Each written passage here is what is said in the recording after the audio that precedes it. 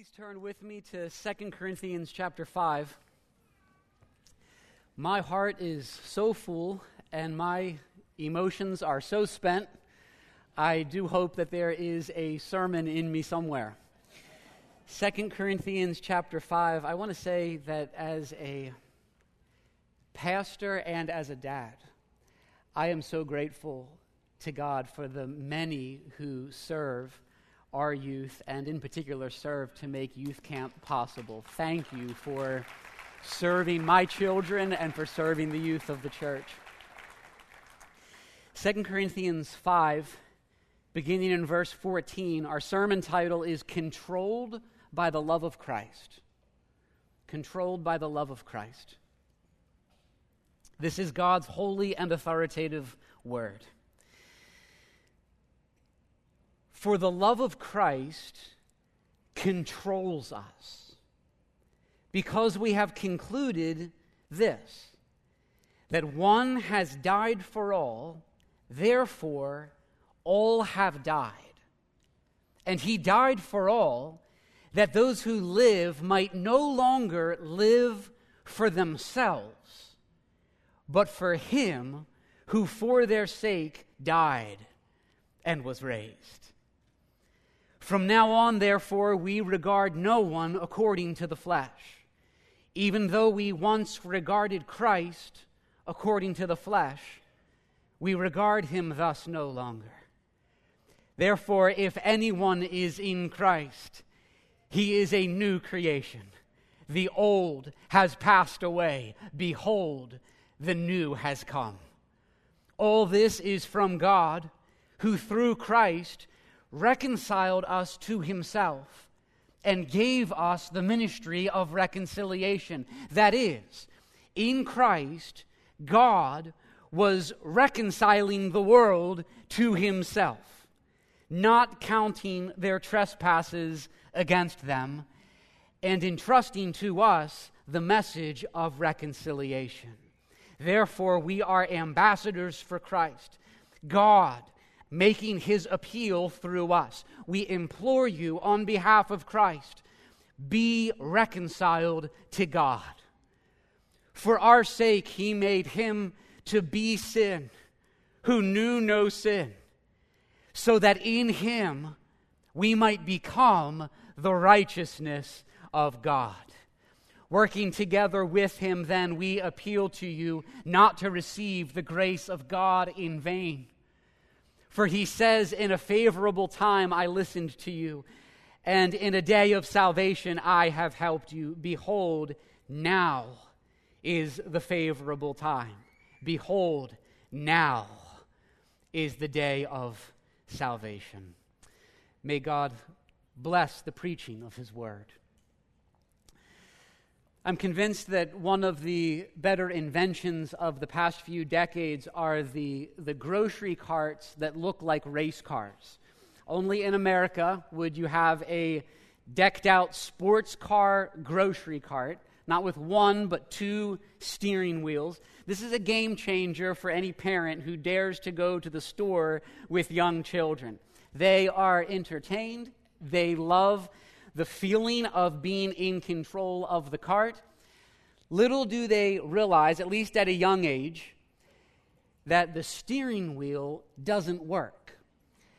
And it's actually not them, but mom and dad who are doing the controlling of the cart. In life, we are all like the kid in the race car grocery cart, often unaware of who or what is controlling us. What is shaping our outlook on life? What is setting the direction for our lives? A lot of people in the world today are controlled by the desire for a particular lifestyle. They are controlled by a desire to succeed. Some people are controlled by their emotions. We are controlled by money, by food, by our weight, by relationships, by appearance. One of the main points of verses 14 and 15 is that we are all controlled by something. And the Apostle Paul, who wrote these words, used to himself be controlled as a Pharisee. He was controlled by self-centered religion, by a self-righteous zeal for the law. But then he encountered the Lord Jesus Christ, and everything changed. As it has for so many throughout history who have come to know and to follow the Lord Jesus Christ. Christians are not those who are morally superior. Christians are not those who somehow deserve more blessing than others. No, Christians are those who know they have been loved by Christ with a love that we do not deserve, and therefore you no longer live for yourself. You are no longer controlled by self, but you live for Christ, and you are controlled by His love. The love of Christ controls us. For the Christian, the determining factor in the change that has taken place in our lives is not, I got control of my life. The determining factor is the love of Christ took control of me. We are controlled by the love of Christ. How has Christ loved us? By giving Himself up to death for us. Verse 14, one has died for all. This one is the Lord Jesus Christ, who died as a substitutionary sacrifice for the forgiveness of our many sins. Verse 19 says, in Christ, God was reconciling the world to Himself, making peace with a holy God, not counting their trespasses against them. And in verse 21, one of the great verses in all of Scripture, summarizing the gospel, describing the great exchange that took place on that old rugged cross where our Savior died. For our sake, God made Him to be sin who knew no sin, so that in Him we, sinners though we are, we might become the righteousness of God. Jesus Christ died our death. Jesus Christ bore the wrath that we deserve for all our many trespasses and sins. He has loved us with an everlasting love. And now here's the thing. There's a lot of Bible passages that talk about the love of God. The unique thing about this passage is this: that the love of Christ is spoken of here as a controlling force that makes us new creations and compels us to live for Him. The love of Christ is a controlling force that makes us new creations and compels us to live for Him. His great love that He has shown us in His death is a love that grips us. It is a love that constrains us, that controls us, that changes us. What is the reason Christ died? One of them is this. Verse 15, that those who live, that's you and me, might no longer live for themselves. So youth and everyone else hear this. Jesus died that you might no longer live for yourself, but for Him who for their sake died and was raised. How is it that the love of Christ comes to exert such controlling influence in our lives? The idea here in 2 Corinthians 5 is not just that we try really hard to live for God because He loved us, although that is true. This here is an explanation of love's constraining power, and there is more to it than the power of example. The teaching of the text is that God has lovingly united us to Christ. We are joined to Him, so that when Christ died, we died with Him. That is, we died to our old desires, we died to a self-centered way of living, and we have risen with Him to new life. Verse 17 says, if anyone is in Christ, he is a new creation.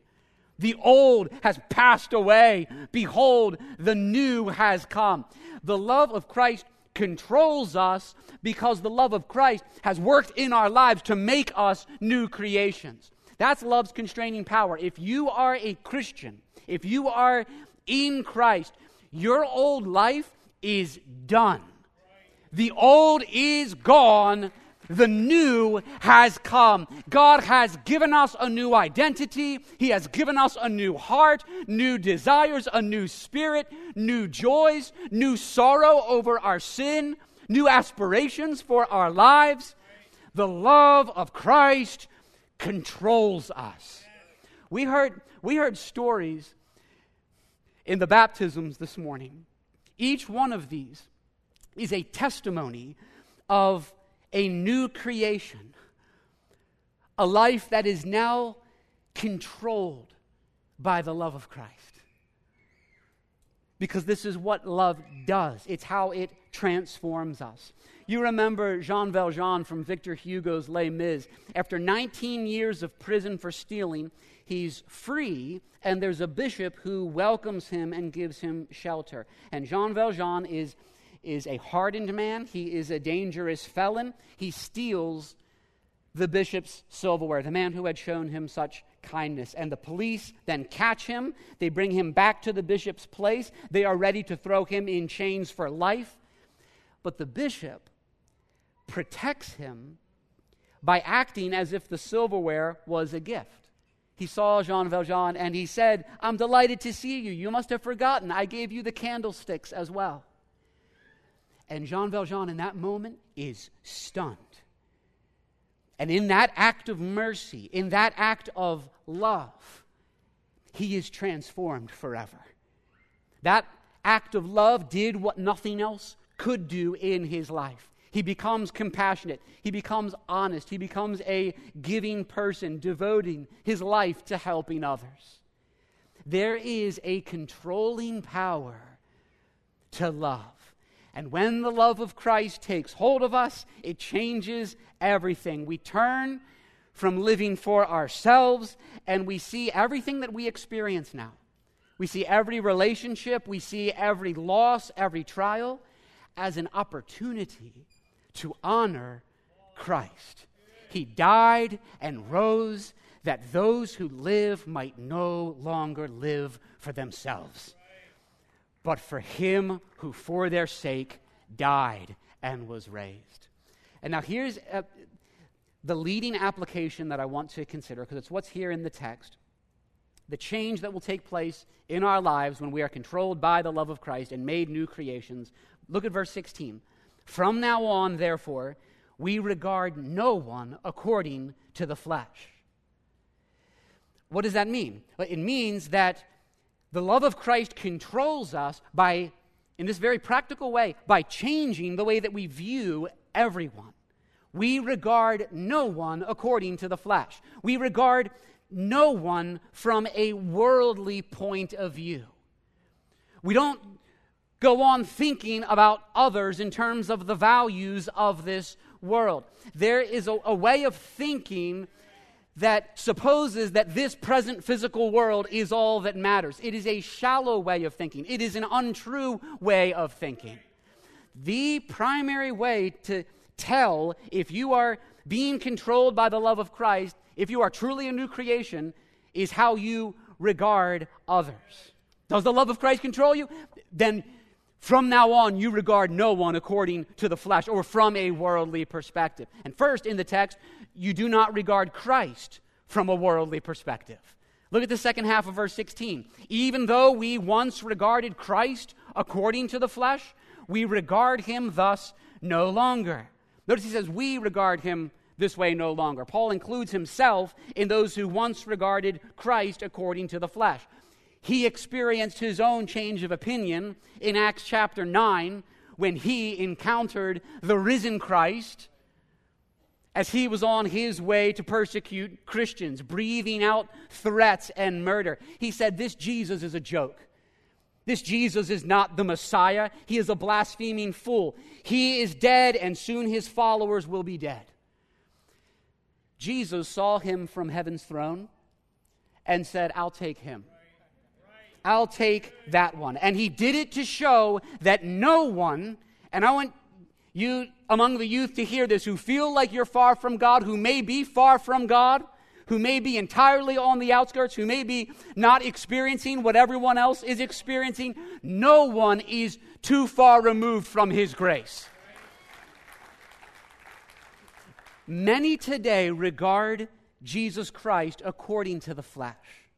They say he is a good teacher. He is a good example. He is like all the other religious leaders. But they say that is all that he is. He's not really creator. He's not really Lord and judge of all. He's not God as he claimed to be. He's not alive today. And if he is, they say, he doesn't really care about the details of my life. It is regarding Christ according to the flesh. But for those controlled by the love of Christ, God has shone into our hearts to give us the light of the knowledge of the glory of God in the face of Jesus Christ. The greatest change in my life, when God broke through my rebellion, was the realization that Christ made me, that he lives today, that he loves me, and that I owe my allegiance and my worship and all that I am to this Lord and Savior. Friends, do you know Jesus? Do you know Jesus, not from a worldly perspective, but for who he really is? Do you know the one whose yoke is easy and his burden is light? He is a good shepherd. He is a friend of sinners. He's one who cares for the weak and needy. He is a glorious Savior. He is a mighty King. He is my Lord and my God. He is the one who loved me and gave himself for me. He is the great reconciler between God and humanity. He is the centerpiece of human history, worshipped by millions and millions of people around the globe. He's the one who bears my burdens, the one who does not break bruised reeds, the one who intercedes for me daily, the one who is making all things new. This is our glorious Savior. We do not regard him according to the flesh, but we trust him for salvation. Second, do not regard yourself from a worldly perspective or according to the flesh. Verse 17 is one of the great identity-shaping verses for those who are in Christ. And this should mean the world to you, and I wanted to share this verse in particular with the youth here today so that you can take this with you as you consider the change that God has worked in your lives. Therefore, if anyone is in Christ, he or she is a new creation. We need to come to regard ourselves, to see ourselves a certain way. There are a lot of people in the world who regard themselves according to the flesh, and that tendency remains with us as Christians. Anthony Hoekema says this: the Christian life involves not just believing something about Christ, but also believing something about ourselves. And that's where so many believers, especially new believers, can go astray. He says we must believe that we are indeed part of Christ's new creation. Our faith in Christ must include believing that we are exactly what the Bible says we are. If the butterfly sees itself as a caterpillar, it is mistaken, because it is seeing itself according to what it once was, but what it no longer is. The butterfly does not continue crawling on the ground, it takes flight.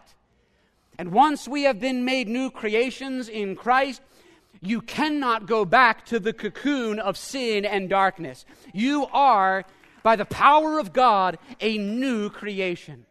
You may think I am worthless, but God says you are crowned with glory and honor. You think I am powerless to change, but God says you are a new creation. You may feel like I am so unloved. There is no one who loves me. The God of all creation says you are loved and accepted by him. You may say, my past defines me. My past enslaves me. God says you are not in bondage to old things. You are not in bondage to harmful habits, to destructive relationships, to past mistakes, to past failures. The old has passed away. Behold, the new has come. Guilt is gone. Condemnation is gone. Our distance from God is gone. We are new creations in Christ. You have to see yourself that way, Christian. You have to, I talk to Christians who look at themselves and see mostly their own sin and temptation. They view themselves negatively and with great despair. And it is so imperative that we know from a biblical perspective, from God's perspective, at the center of who we are as Christians is not our remaining sin, but our newness in Christ. We are the beginning of the promised new creation. Don't regard yourself according to the flesh. And then third and last, we do not regard other people from a worldly perspective. One of the great implications of the cross we see in verse 16 is a total transformation in how we view and relate to others. Our theme at youth camp, as you heard, has been the image of God, which means that every person that is made by God, not believers only, but every person who is made is created with a special connection to God for the purpose of being a special reflection of God. John Piper says that the imago Dei, the image of God, is that in man which constitutes him as he whom God loves. That's what's true of every person that God has made, and we are to see everyone and treat everyone through the lens of the love and compassion of Christ. The spirit of the age does not regard people this way, but regards people according to the flesh. That is based on beauty, on fitness, on wealth, fashion, all the externals. There is a worldly perspective that says the most important things about someone are their popularity, their nationality, their political party, this or that thing about them. We are to view all people as those loved by God, those made in his image. And we are to follow Paul's example in prioritizing a concern for people's relationship with God. This change in how Paul viewed others is what fueled the ministry of reconciliation that he describes in this passage. And this is the same ministry and message that we have brought to you and that we have brought to the youth of this church and will continue to bring to you. Our message to each one of the youth and to everyone here is there in verse 20. We implore you on behalf of Christ, be reconciled to God. In other words, please realize that the most important and eternally enduring thing about you is your relationship with God. Be reconciled to God. This is what matters. This is the great priority. Make sure you have peace with God. Make sure you're trusting in Christ for the forgiveness of your sins. This is an appeal that if you're not reconciled to God, be reconciled. And if you are reconciled to God, remain reconciled. And so that's where this glorious appeal, and I read into chapter 6 for this reason, because in verses 1 and 2, you have this plea, this appeal. We appeal to you not to receive the grace of God in vain. I read that and there were faces of youth that go through my mind who are in this church that I pray for. And this is my prayer. Don't receive the grace of God in vain. Now is the favorable time. Verse 2. Now is the day of salvation. Come to Christ for reconciliation and for salvation and for eternal life. The true Christian, friends, is one who can say, the love of Christ controls me. Therefore, I no longer live for myself, but for Christ. I no longer regard Christ or myself or others from a worldly perspective.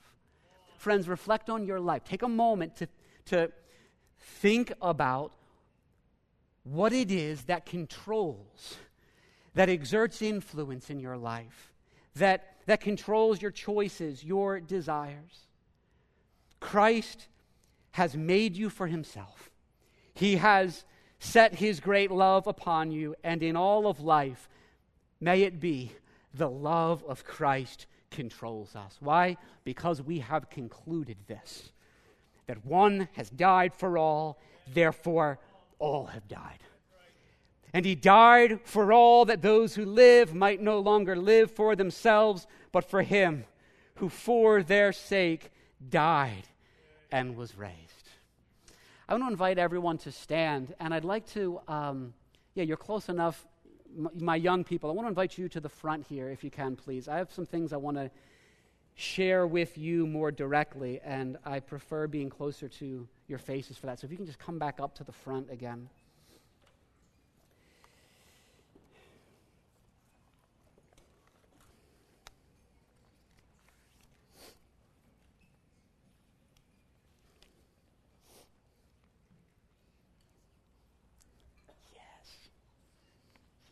Here we go, here we go, here we go, here we go. Oh man, I love each one of you so much. I thank God for you. We've prayed for you. One of the things that I want, we still got people coming here. Spread out this way, fill in. Make it so everyone can see Jared. It's a beautiful time. One of the things that you need to know is that you are really, really greatly loved. You're loved by your pastors. You're loved by your parents. You're loved by each other. One of the beautiful things for me to see is the way that you extend love and encouragement to one another. But there's a love that is the greatest love that you've received, and all other loves pale in comparison to it, and that is this, that you're loved by Christ. He loved you and he gave himself for you. He didn't just do that as a general thing. I want you to know he did it specifically for you as an individual personal act of love. And his desire for your life is that you be controlled by that love. It is a glorious thing to be controlled by the love of Christ. I look at the lives of young people, and you know what you see? There are a lot of young people who are controlled by a lot of different things. There are a lot of young people who are controlled by circumstances. There are a lot of young people who are controlled by what other people think of them. There are a lot of young people who are controlled by anger and self-pity and sin, unruly emotions. What I want you to see in life is that there is a beauty, incredible blessing found in being controlled by the love of Christ. There's nothing better to be controlled by. There's nothing better. It's not like, let me be controlled by this other thing. It will fail you. When the love of Christ controls you, part of what's so glorious about that is that it then frees you from being controlled by circumstances. You're set free from the things that would control you and ruin your life. And so I just want to appeal to you, seek to be controlled by the love of Christ. Have that be the legacy of your life, and resolve that you will live for Christ. Here's something I want to say about youth camp, because youth camp is glorious, right? It's amazing. You love youth camp? I love youth camp. Here's something. It's kind of easy to live for Christ at youth camp, right? God doesn't want you to live for Christ at youth camp and then to live for self the rest of the year.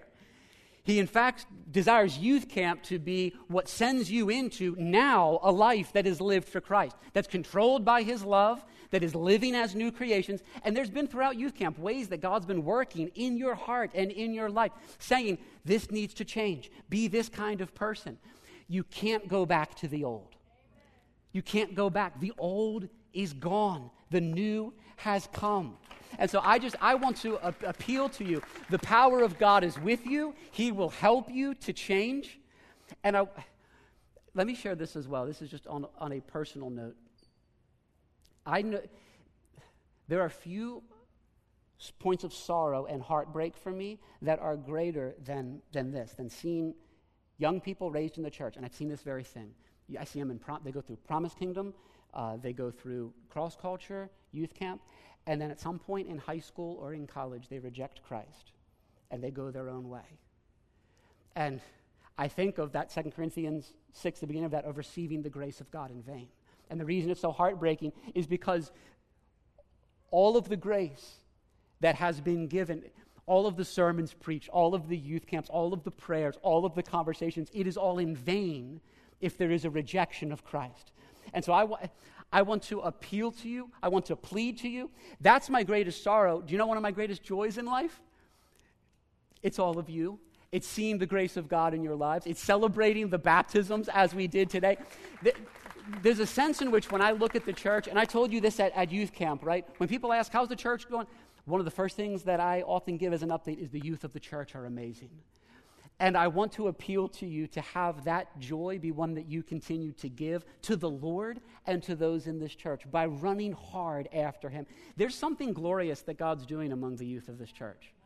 There's something incredible. There's something miraculous that God's working in your life. And you get to be a part of that. You get to be a part of what God is doing in this community, in your life. And so I just want to appeal. Yes, youth camp is over, and now comes the days that we live for Christ, controlled by his love, viewing no one from a worldly perspective, not Christ, not yourself, not others. And you're saying, I'm going to live wholeheartedly, not for myself, but for Christ alone. Amen? I love each one of you, and I thank God for you. Let's have the band come forward. We'll sing.